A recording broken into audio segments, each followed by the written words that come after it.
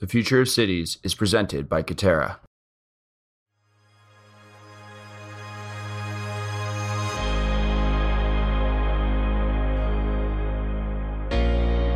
Welcome to the Mission Daily. This week, we are previewing our new podcast, The Future of Cities. In Season 1 of The Future of Cities, we do a deep dive into subjects affecting how our cities are growing and changing. Each episode includes commentary from industry-leading experts, including city planners, technology innovators, government officials, architects, builders, and more. This week on the Mission Daily, you'll get to hear the interviews we did for The Future of Cities in their entirety. Today, we share our interview with Laura Tam. Laura is the Sustainable Development Policy Director at Spur. In this episode, Laura shared with us how designing smarter buildings can impact climate change and what it takes to make a sustainable city. If you like what you are hearing, please subscribe to The Future of Cities on Apple Podcasts or wherever you get your podcast. Perfect. Okay. Can you say your full name? Laura Tam, Sustainable Development Policy Director at Spur. Awesome. Laura, I am so happy to have you on today. I'm excited to talk about sustainability, talk about what you've been doing at Spur and kind of the legacy that Spur has over the last 100 years in San Francisco and beyond. And I want to start off with softball. Easy question. What's your favorite city? Well, San Francisco, obviously. I've lived here for more than 15 years, and I've seen the city evolve and change. In some ways, not as well, but in many ways, in a great way. And I'm still happy to be living here. What do you love so much about San Francisco? First of all, it's a gorgeous city. We've added layers of human settlement onto the natural landscape that was beautiful to begin with. And the buildings we've built have only enhanced the form. I think we also have beautiful views of the water, and the water around us provides us with a wonderful climate. We also have just a wonderful, diverse culture here, which makes it a great place to try anything you want, any kind of food, meet all kinds of different people from all walks of life and from all over the world. And it's a great place to raise kids because their schools are very diverse and all activities are open to them to try. What do you think makes a great city? What makes a great city is a sense of community, a sense of place, a city that is safe and provides freedom for people to do what they want to do or what they're inspired to try. It's a place that takes care of its people when they're struggling. It's a place that is welcoming to people to move to in search of a better life. And it's a place that respects the natural environment and is growing with it in some way. And of course, I can't not say it's a sustainable city. It's one that's growing in a greener way that offers people the chance to live a more low-carbon lifestyle and a more resource-efficient lifestyle than they might be provided in other settings.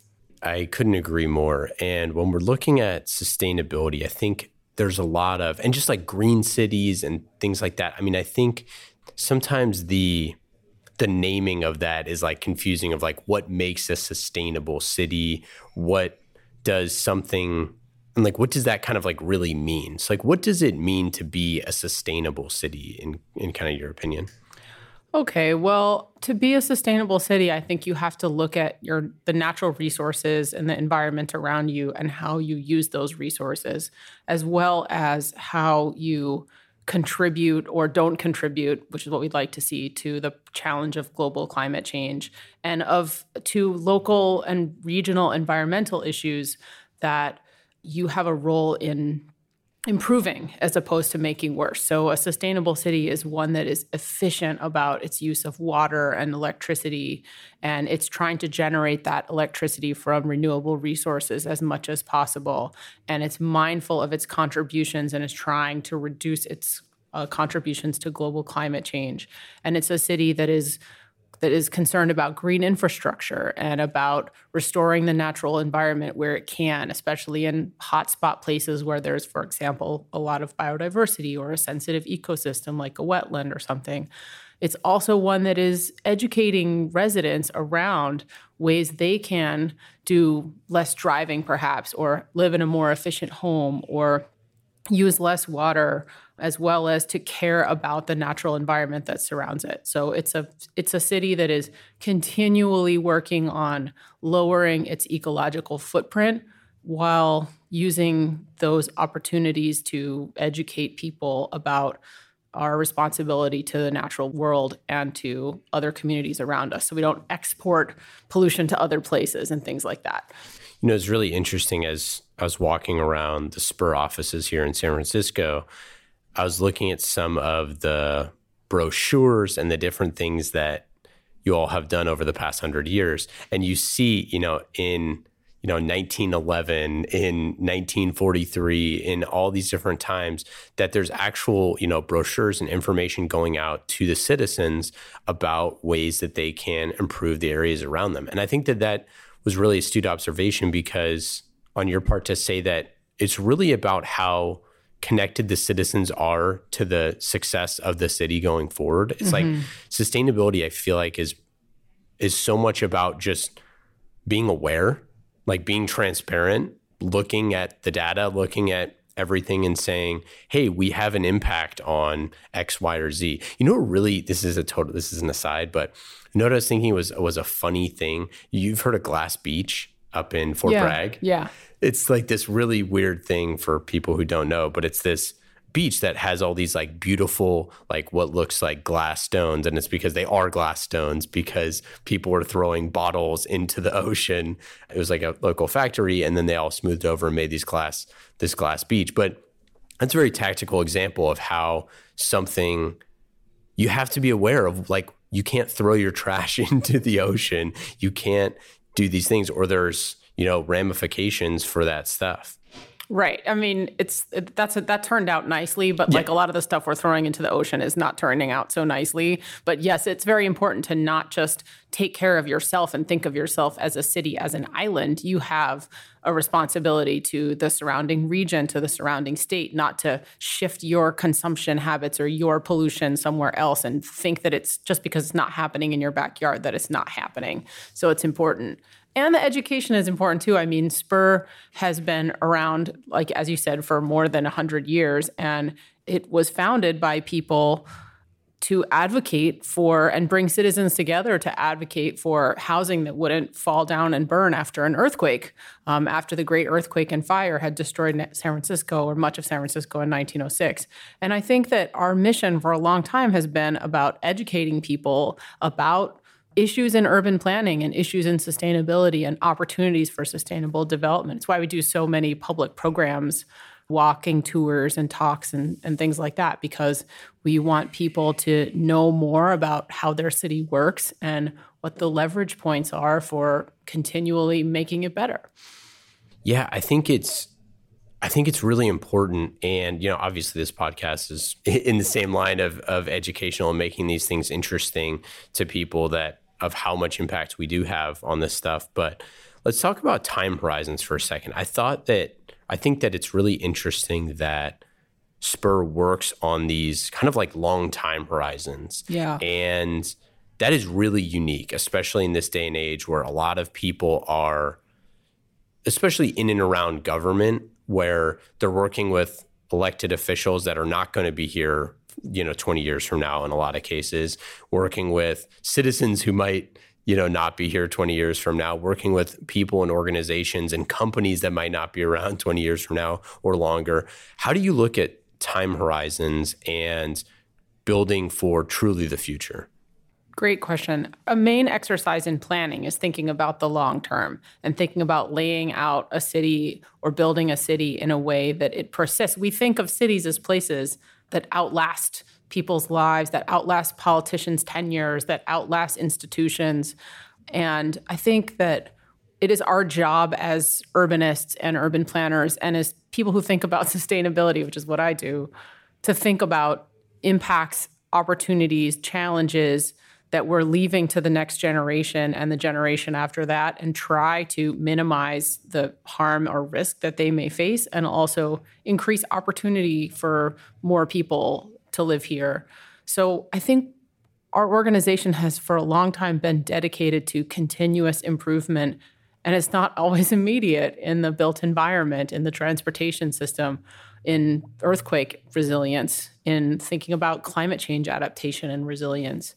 We're working on a project right now, a strategy for the Bay Area, regional sort of planning ideas that we're thinking about the time horizon of 2070. Like, what are the big moves we need to do to make the Bay Area still a working place, a vibrant place, a place that attracts people from all over the world while maintaining a sustainable lifestyle for them in 2070? Like, we have to think beyond our own lifetimes in order to come up with the ideas, I think, that take a long time to implement. That's another thing. I have to think about what you said about short-term thinking doesn't always lead to better outcomes. And it also can be it takes a long time to do things that are really good sometimes. And I think as humans, we can be really impatient and be like, oh, that rail project is going to take 10 years. Like, it's easy to discount its importance, but it actually takes a long time to do things well. And part of it is actually doing the design, construction, engineering, and, developing the thing itself.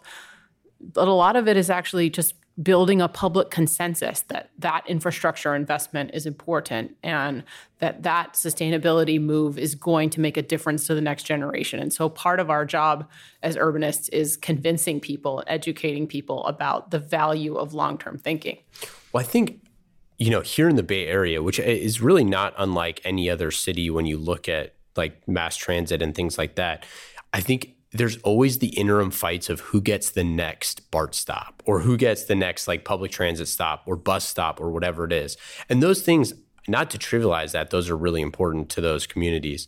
But 50 years from now, all of those places will have a BART stop or whatever it is. Like that, like in the long term, all of those solutions will be solved in theory if it's planned correctly. And I think that one of the things that we talked about with Stephen Kieran and James Timberlake was the idea of these cities that were built on grids, that the plan for the city wasn't realized until like hundreds of years later. Right. You look at cities that were built that the planner had this idea and that really didn't actually get expanded upon for hundreds of years. And I think, and then we talked to Jed Halbert of the city of Detroit about how some of the plans that they made, not in his tenure, but about pushing people out of cities and the sprawl and going to those suburban areas had a huge impact for the next 40 years and essentially, caused a lot of the destruction that happened in the city of Detroit. Like those timing, that planning, those time horizons, like you're planting the seeds one way or the other.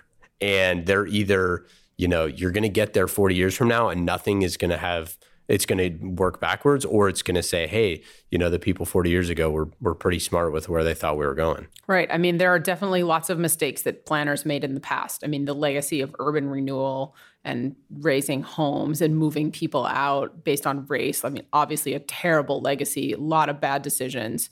And so we have to be humble about the role of planning and the value of planning, especially when it's not an inclusive conversation. But I think we've also benefited in many ways from decisions that people made in the past that have gone on to preserve a legacy for us. For example, like the Golden Gate National Recreation Area, which is a really important national park that spans San Francisco and parts of Marin County and San Mateo counties.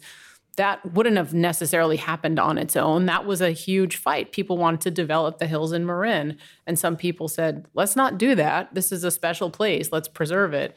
And without that moving forward, the Bay Area would look very different now. So we have some of our urban footprint is the legacy of good planning, and some of it is the legacy of bad planning. And so I think the more inclusive we can be about making big decisions today that affect the urban form of tomorrow, the more likely we're going to be to get it right around having future generations look back at the decisions we made and say, oh, good thing they did that.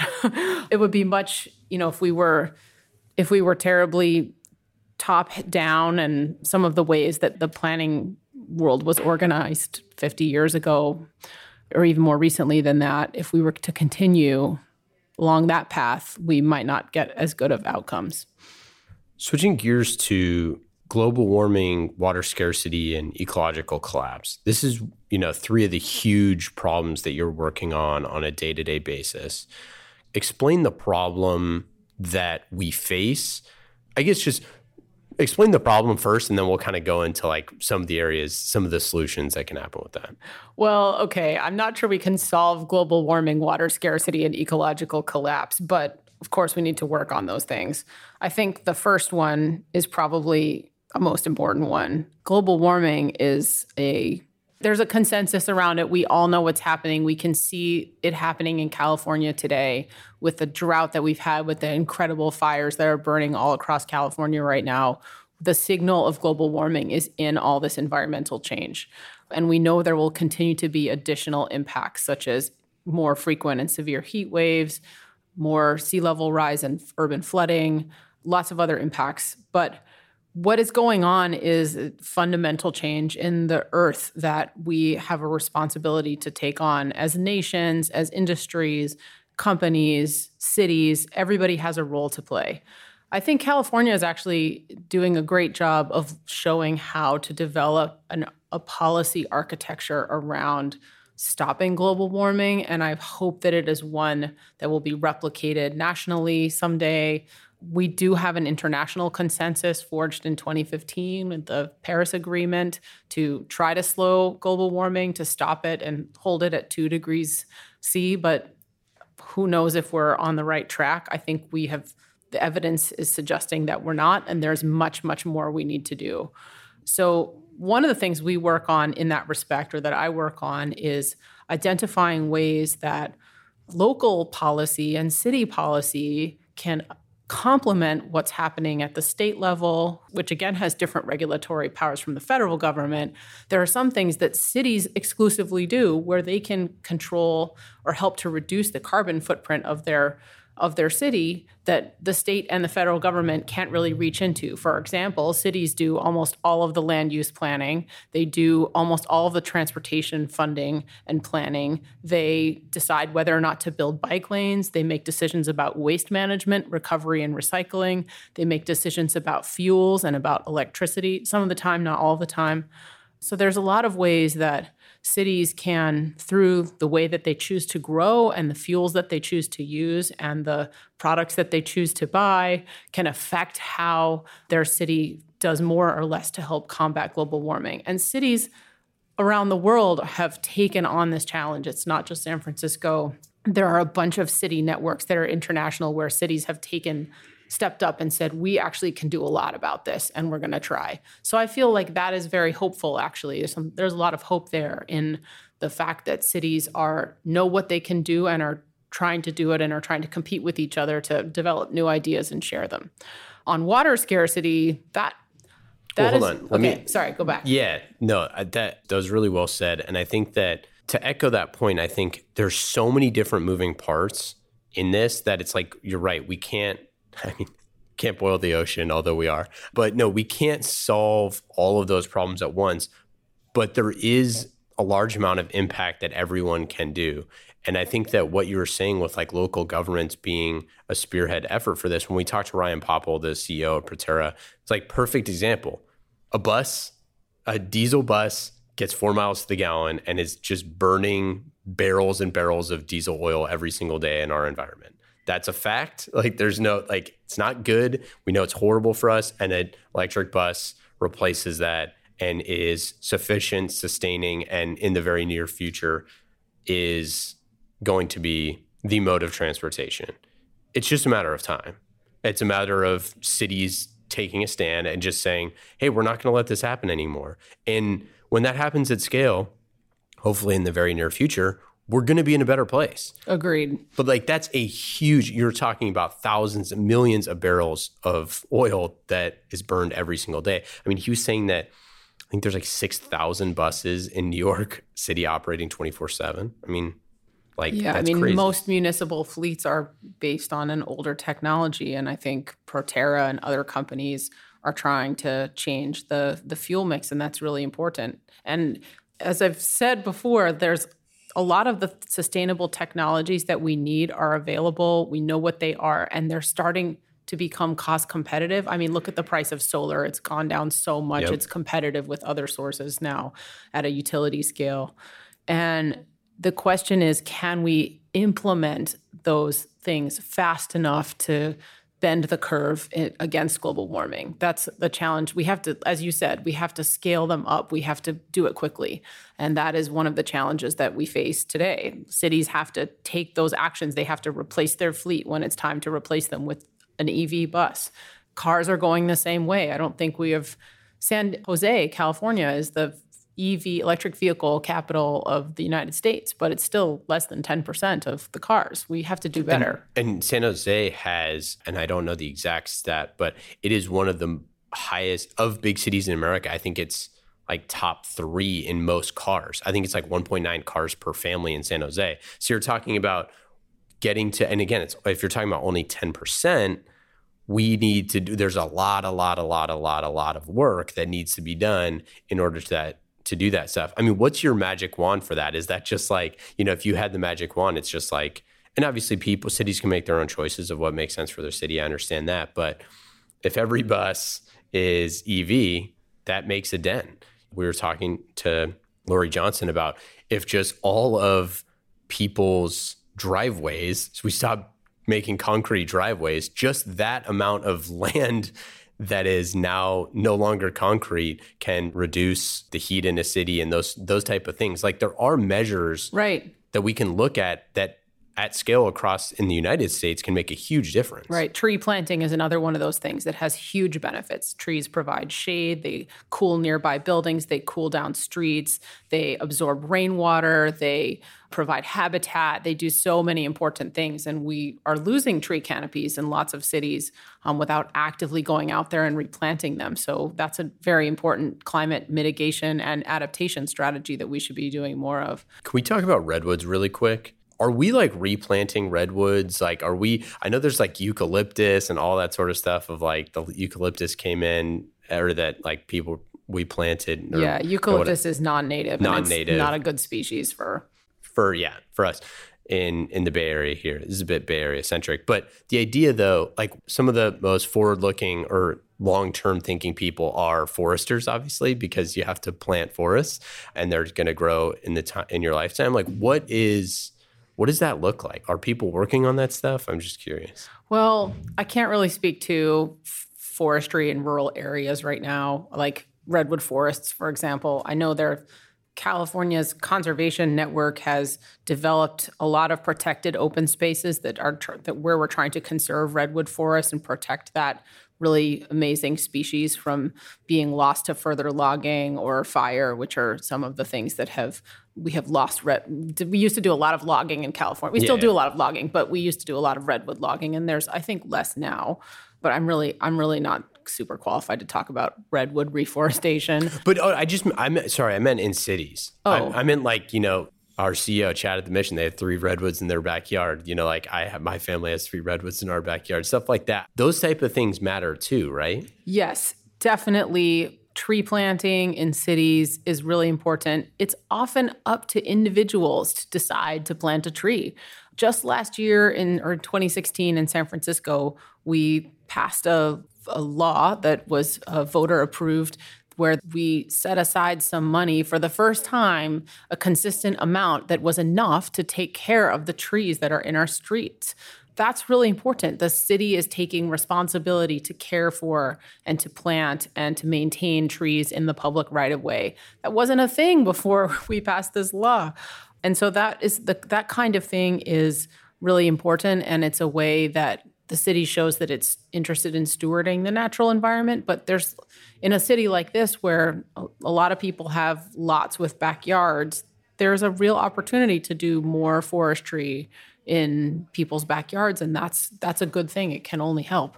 We also need to take care of the trees that we have in parks and plan for succession and other things. But I think that there is a growing urban forest movement. I've had some conversations with people from CAL FIRE who have an urban forestry program because there's a growing recognition that urban forests provide lots of benefits to cities and to cooling and to habitat and other things.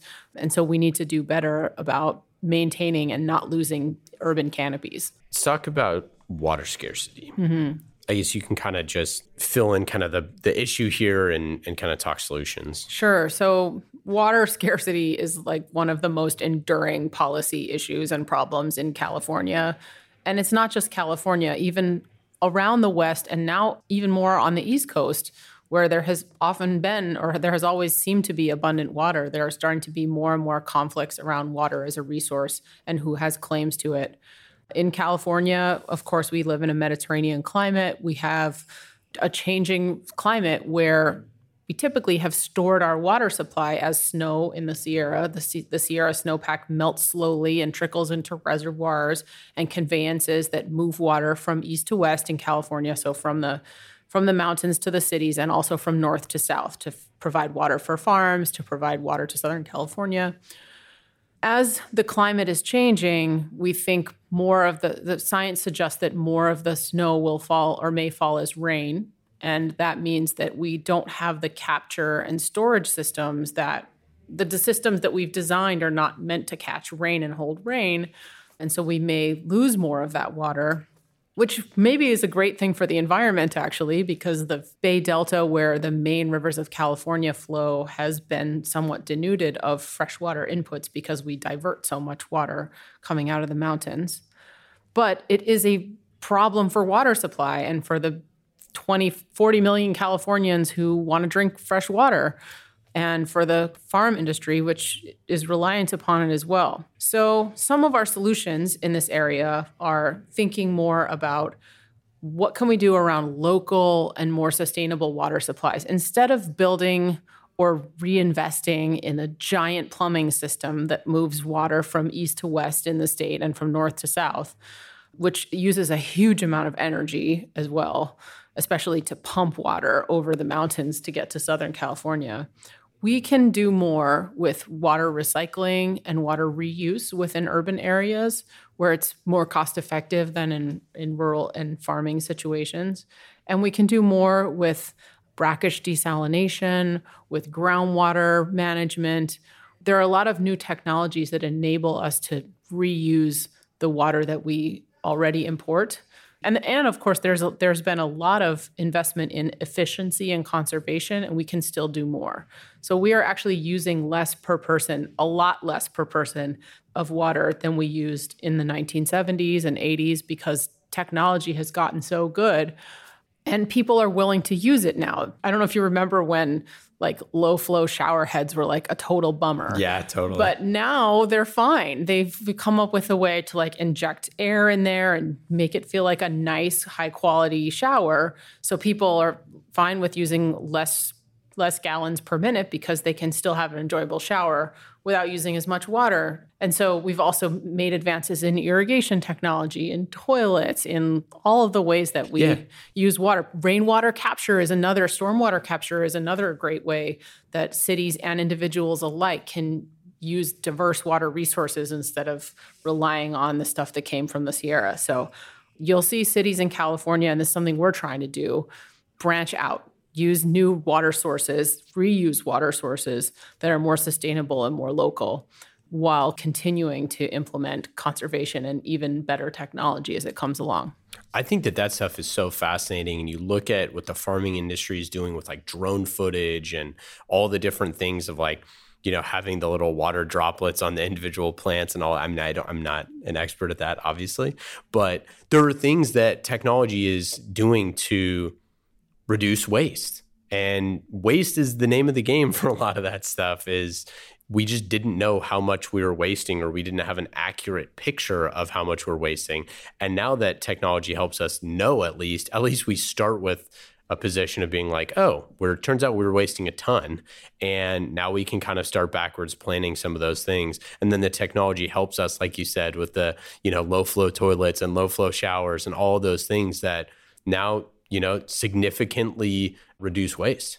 Right. It's important because it's once we've brought a precious drop of clean water all the way to the Bay Area from the Sierra, like to see it wasted feels like a real, like that is an error. Yeah. We shouldn't let that happen. So we can be doing more. And I think we'll continue to see the technology evolve and make it possible. So I want to talk about high performance buildings and smart infrastructure. What type of projects have you seen that you're working on, that you've been involved with, that are, you know, across the Bay Area that are kind of innovative and cutting edge? Well, in the built environment, I would say, so we mostly work on policy and not on specific projects, but I can tell you how policy has evolved to make high performance buildings even more attractive in investment and to make them even more more prevalent in the built environment. So when we talk about high performance buildings, we're talking about buildings that are regenerative or are at least net zero energy or have sustainable technologies where they're recycling their own wastewater, or they have a green roof, which helps with cooling and with water capture. There are a lot of, so going back to the California Building Code kind of sets a baseline, and it evolves every couple of years, and it's a pretty good baseline. So as we build new buildings in California, they're continuing to be more energy efficient and more water efficient.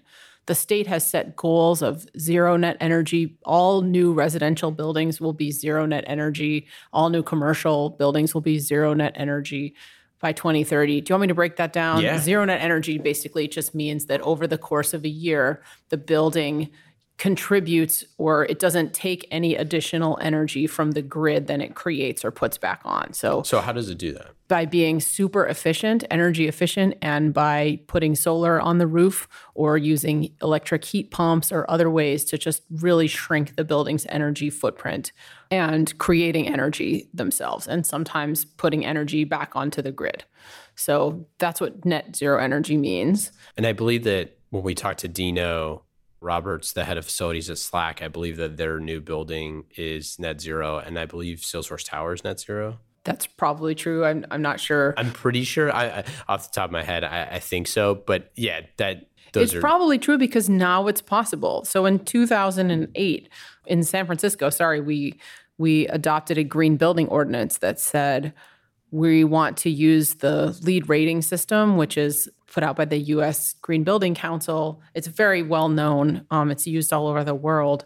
And it creates certain standards or ideas around better mobility options, better energy efficiency, better water efficiency, and various other things about building envelope and other things, renewable energy generation, low impact design, and green infrastructure incorporation to manage stormwater runoff. It kind of creates a rating system. And we said, okay, over 5 years, we're going to ramp this up. So all new buildings built in San Francisco by 2012 are going to be at one of the highest LEED standards, LEED Gold. And when the ordinance was going through the public process, people were concerned that this issue was just a fad, or it would really add significant cost to construction, or the industry would not get up to speed with providing the materials and the technologies that we needed to meet those standards. But it has really not been very hard. And now a lot of building owners and sponsors like perhaps Salesforce and others want to exceed what we require. The net zero energy goals that the state has are just goals. They're not requirements yet. But building owners and managers are starting to see that the benefits to building occupants and as an attractive building to sell, the sustainability benefits are something that people consider. And so there's a market for it. And a lot of new buildings are exceeding standards because they can. And because people want to demonstrate leadership in this area and try to demonstrate that those goals will be feasible and provide buildings that are exceeding what people think right now is the average. And so that's good to see. I think we've also advanced that through policy. I can speak to in San Francisco, we've not just established a green building ordinance 10 years ago, but we've gone on to require specific things that weren't part of it that now, for example, if you're building a really large new commercial building, you have to build on-site water reuse and recycling into it. If you're building a type of building that has a lot of parking in it, you have to provide a certain amount of that parking with electric vehicle charging infrastructure. Things like this, we've gone on to sort of say, these things can be done and they should be done. We want a built environment that is continually improving with the technologies that we know we need to have everywhere within a few years in order to meet our responsibilities around global climate change. I think that's just remarkable. If you look at that, it's just 10 years ago.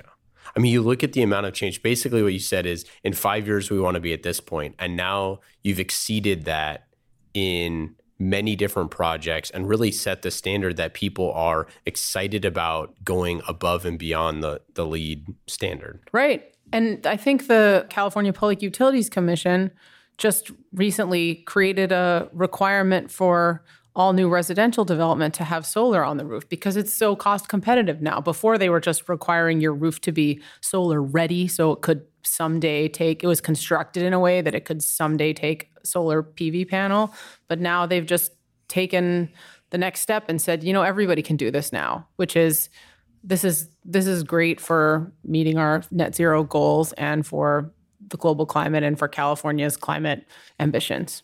So what are some best practices that you think are directly applicable to other cities?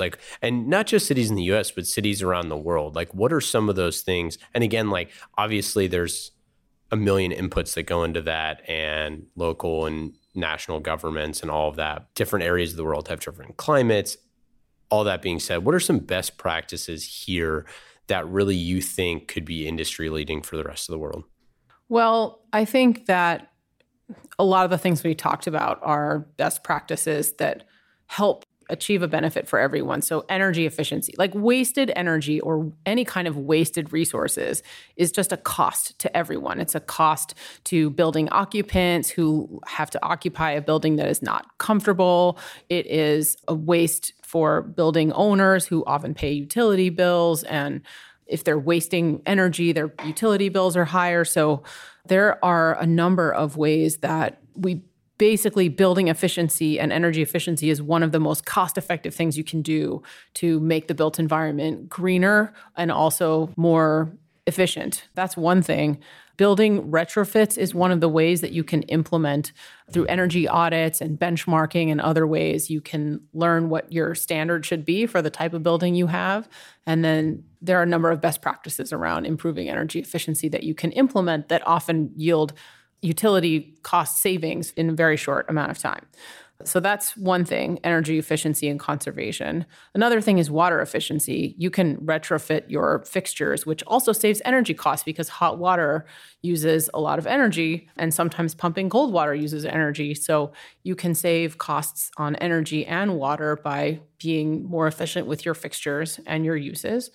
On the outside of the building, there are a couple things. Green roofs or solar roofs are something that should be on every building. It's a better roof. It provides benefits to the city. We have a lot of boring rooftops that do nothing for anyone. That's a great point. I mean, whoever cares about a rooftop? It's not like you look at a big building and be like, most of us can't see it anyways, but even if you could, it's still... If you look at it from a bird's eye perspective, it's just a wasted space. We've just created a gray, or in some cases white, because that's what the building code typically requires. We've created this very resource inefficient space that could be habitat. It could be public space for people to hang out on. It could be generating energy. It could be retaining stormwater. So green roofs or solar roofs are some combination of those. Solar hot water is also great, especially for multifamily buildings. Those things could be on every roof and benefit both the building occupants as well as there have been a number of studies that show that for green roofs especially, there are a number of benefits that go well beyond the building envelope and confer benefits with respect to urban cooling and other things well beyond the building's borders. One of the buildings in Oakland, the gym I go to, 24 Hour Fitness, the roof of, I forget what it's called, that it's on Webster and whatever, but it's literally a park. I mean, it's like a full park with there's fountains and trees and everything. It's probably a 6-story building and it has just a gigantic park on top of it. And it's people love going there. People take their lunch there. It's having a, floating park. Right. You can't usually do stuff like that on really tall buildings because there's a lot of equipment that has to go on the roof. But when you have a medium-sized building, you can make that space into a place for people to enjoy while providing environmental benefits. So why not? So that's another thing. And then, so building envelope, efficiency, green roof, solar generation or solar hot water.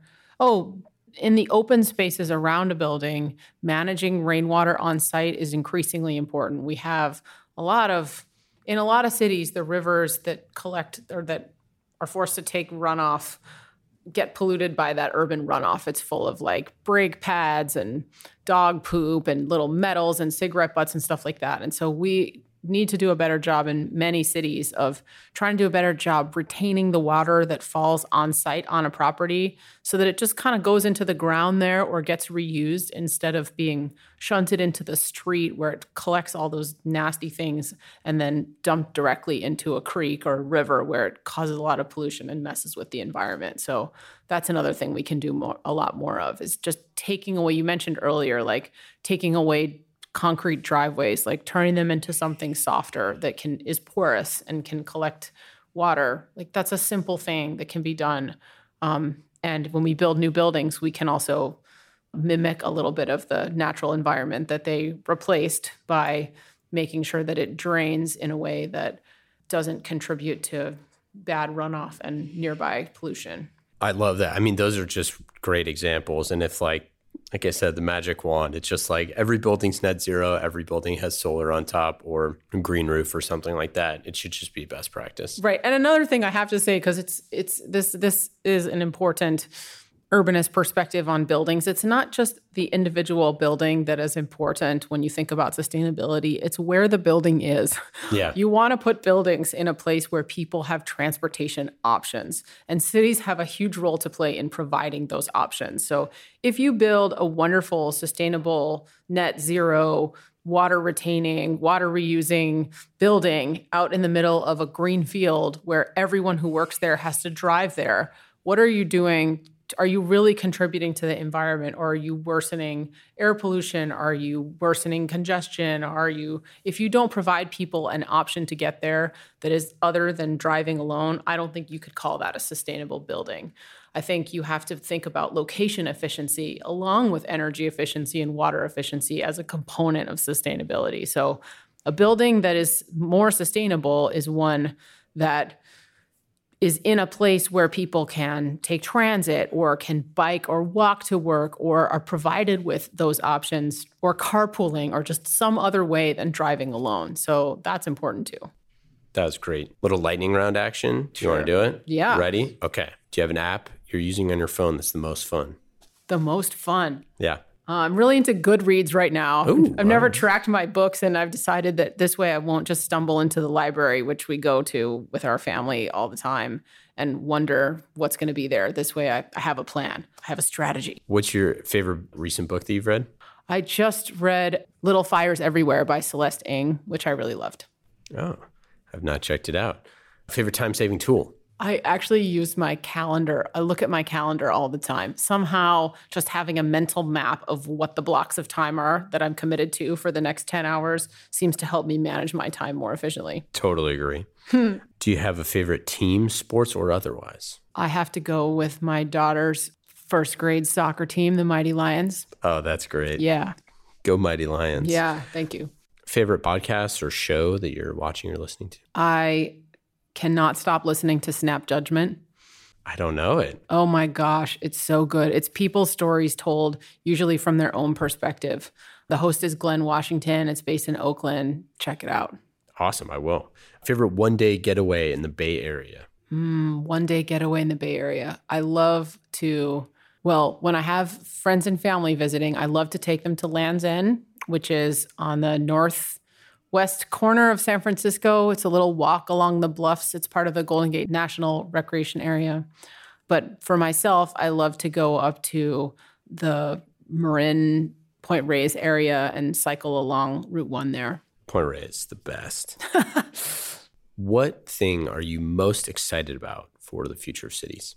I am intrigued by the possibility of, I have two. Can I say two? Is that you cheating? You can say two. All no, right. Of course not. So two. So the first one is I'm intrigued by, as are I think all urbanists right now, by the potential future of autonomous vehicles for potentially making roadway space much more efficiently used and hopefully fully electrified. Yep. I mean, if we have an autonomous vehicle future that is not electric vehicles, it will be very bleak.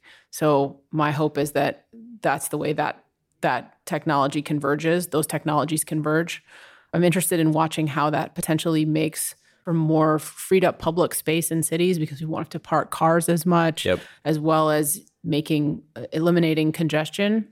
So that's one. And the second thing and this is my dream for the Bay Area, is we need a fully separated bicycle network that connects the cities of the Bay Area. And by fully separated, I mean where bikes and cars don't have to share the road without some kind of barrier or safety between them. Because we have an excellent climate for bicycling. Electric bicycles and cargo bicycles, electric cargo bicycles are going to make it possible for people who don't think of themselves as cyclists to have a sustainable mode of travel. But the one thing that keeps people, I think, from cycling more than they do, besides it just being kind of like hard work in a city as hilly as San Francisco is, although most cities in the Bay Area are not that hilly, is the likelihood of getting hit by a car. I mean, that's why my kid doesn't ride his bike to school. If there was a safe way for him to be able to do that, I would be so happy to see electric bicycles and a bicycle network sort of take off as the next way that people get around. With electric bicycles, you don't have to do the work. You can wear your work clothes. You don't have to feel like a cyclist. You're just taking a sustainable mode of transportation that is also so flexible and so fun. You can just stop off and get some coffee or drop your kids off at school or go visit someone or something on your way to work. And you could... The Bay Area is got a great climate for it. I think we need to establish something like that Amsterdam style as a way of providing, besides autonomous electric vehicles and public transportation, of course, is a third most popular way for people to get around and potentially becoming more and more popular over time. Yeah, I mean, I 100% agree. I am not, my friends and family would know, I am not a cyclist. And I think that that's what's so exciting about whether it's the scooters or whether it's the, new electric bikes or whatever it is, that there's going to be basically non-vehicle options that people can, and it could be one of those banana bikes. It could be whatever is your kind of thing du jour. I mean, obviously the Segway didn't work out, but the idea that there's going to be options that you could have, and if there was a way that you could do that safely, because I think you're exactly right that it's more about safety than anything else. That's why people resist it. It's effort, safety. They don't want to ruin their pant leg or, their dress or something like that. Right. But those options of like what makes you feel safe and comfortable, those things. We've kind of just like toyed around with this stuff for a long time and never really had the tech catch up to us. And I think finally the tech is really, really close. Yeah, I think the tech is definitely getting there. It's not super affordable yet, so we need to have ways to like make it more affordable for people and more accessible. But we need to build the cities need to build the infrastructure that will change our culture around bicycling. So it's not just cyclists and people who feel hardcore who are riding on the streets. It's everyone from 6-year-olds to grandmas. Yep, I totally agree. Any kind of final thoughts? We didn't do disaster resilient communities, so we could touch on that quickly if you want. Sure. Yeah. I think increasingly as climate change continues, despite the contribution that cities can make to help reduce it or slow it down, cities still have to prepare for a lot of the effects of climate change, whether it's wildfires or extreme heat or water scarcity or too much water and flooding or sea level rise. I mean, all of these things are affecting California today and many cities around the world. So resilience is an increasingly important thing for planners and cities to take on. A lot of cities in the last 5 years have been developing resilience plans that outline what some of their biggest risks are, whether natural disaster type of risks or just resiliency, slow burn problems or challenges like things like poverty and homelessness. Like you can't solve a major natural disaster if you already have a population that's struggling and suffering. And so we have to kind of work on both fronts to sort of improve our community resilience. And so it's social, it's physical, it's economic. And these resilience plans often reflect what cities want to do to work on those problems. Here in the Bay Area, we happen to have a lot of both. We have a challenge. We're not having a lot of economic resiliency challenges in many parts of the Bay Area, but we are in others. The tech boom has left many behind. And so those And there are struggling populations. We've seen homelessness become more visible in the Bay Area in recent years. So solving those problems, helping homeless people is a really important part of it. But on the natural disaster side, we know it's going to be more frequent, and maybe we shouldn't call it natural disasters. They're really more sort of unnatural disasters. We know that those effects are ones that we have to plan for too. And so if you look at like the city of Oakland or the city of San Francisco's resilience plan, they focus on how we can improve our infrastructure readiness for a disaster, how we can strengthen community resilience and neighborhood scale resiliency and response to an earthquake or some disaster that might strike unexpectedly and other things. So I think it's up to organizations like SPUR and other community organizations to continue to socialize and educate about what the resiliency challenges are and what we can do about them. And I think we're starting to see a lot of forward progress in some cities. I can give a couple examples of that, but I don't have to. No, I think that's great. I think that's good. We touched a lot of that stuff with Lori and okay. Yeah. Lori knows a lot about disasters. Yeah, that's why I would just say a couple ones I'll just tick off I'll give you two examples from the Bay Area. So one is the seawall that was built under the Embarcadero is over 100 years old, and it's basically like a pile of rocks on mud. It's not like an engineered seawall that is built to withstand a major quake. And yet the Embarcadero is holding up that seawall is holding up a lot of land that used to be just water that was just created by fill after they filled the water behind the seawall that had been built. And so it's a really important piece of infrastructure for holding up a lot of downtown San Francisco, but it also has a lot of utility lines that run through it, major sewer lines. It has the Muni and BART lines in it. So it's a really important critical piece that is totally not ready for a major earthquake. So as a key piece of San Francisco's resilience plan, we are going to try to retrofit and shore up the seawall to be ready for both a major earthquake and sea level rise. And there's a bond that'll be on the ballot for voters in November that will help to make a major injection of resources toward sort of immediate life safety improvements. On a second side, or a second example I'll give is in recent years, the water utility providers in the Bay Area came together around improving reliability in the face of severe drought and earthquakes too, which potentially affect everyone. And one thing that they invested in was a lot more connections between the systems that serve their customers. So for example, if there's a breakage or an earthquake that affects one water utility in a part of the East Bay, another part of the East Bay can supply it with water. So they built a lot of what are called interties between their systems so that we can get water to where it's needed for drinking and for firefighting after an earthquake, which is a really important voluntary activity that they took on to try to build resilience in the water systems that serve us. So we're making some progress. There's a lot more to do, but those are just a couple examples of what the Bay Area is doing about it right now. That's really cool. Yeah, that's great. All right, that's it. Anything else? Nope, that's it. Thanks so much for hanging out. Thanks for having me. It was fun to talk to you.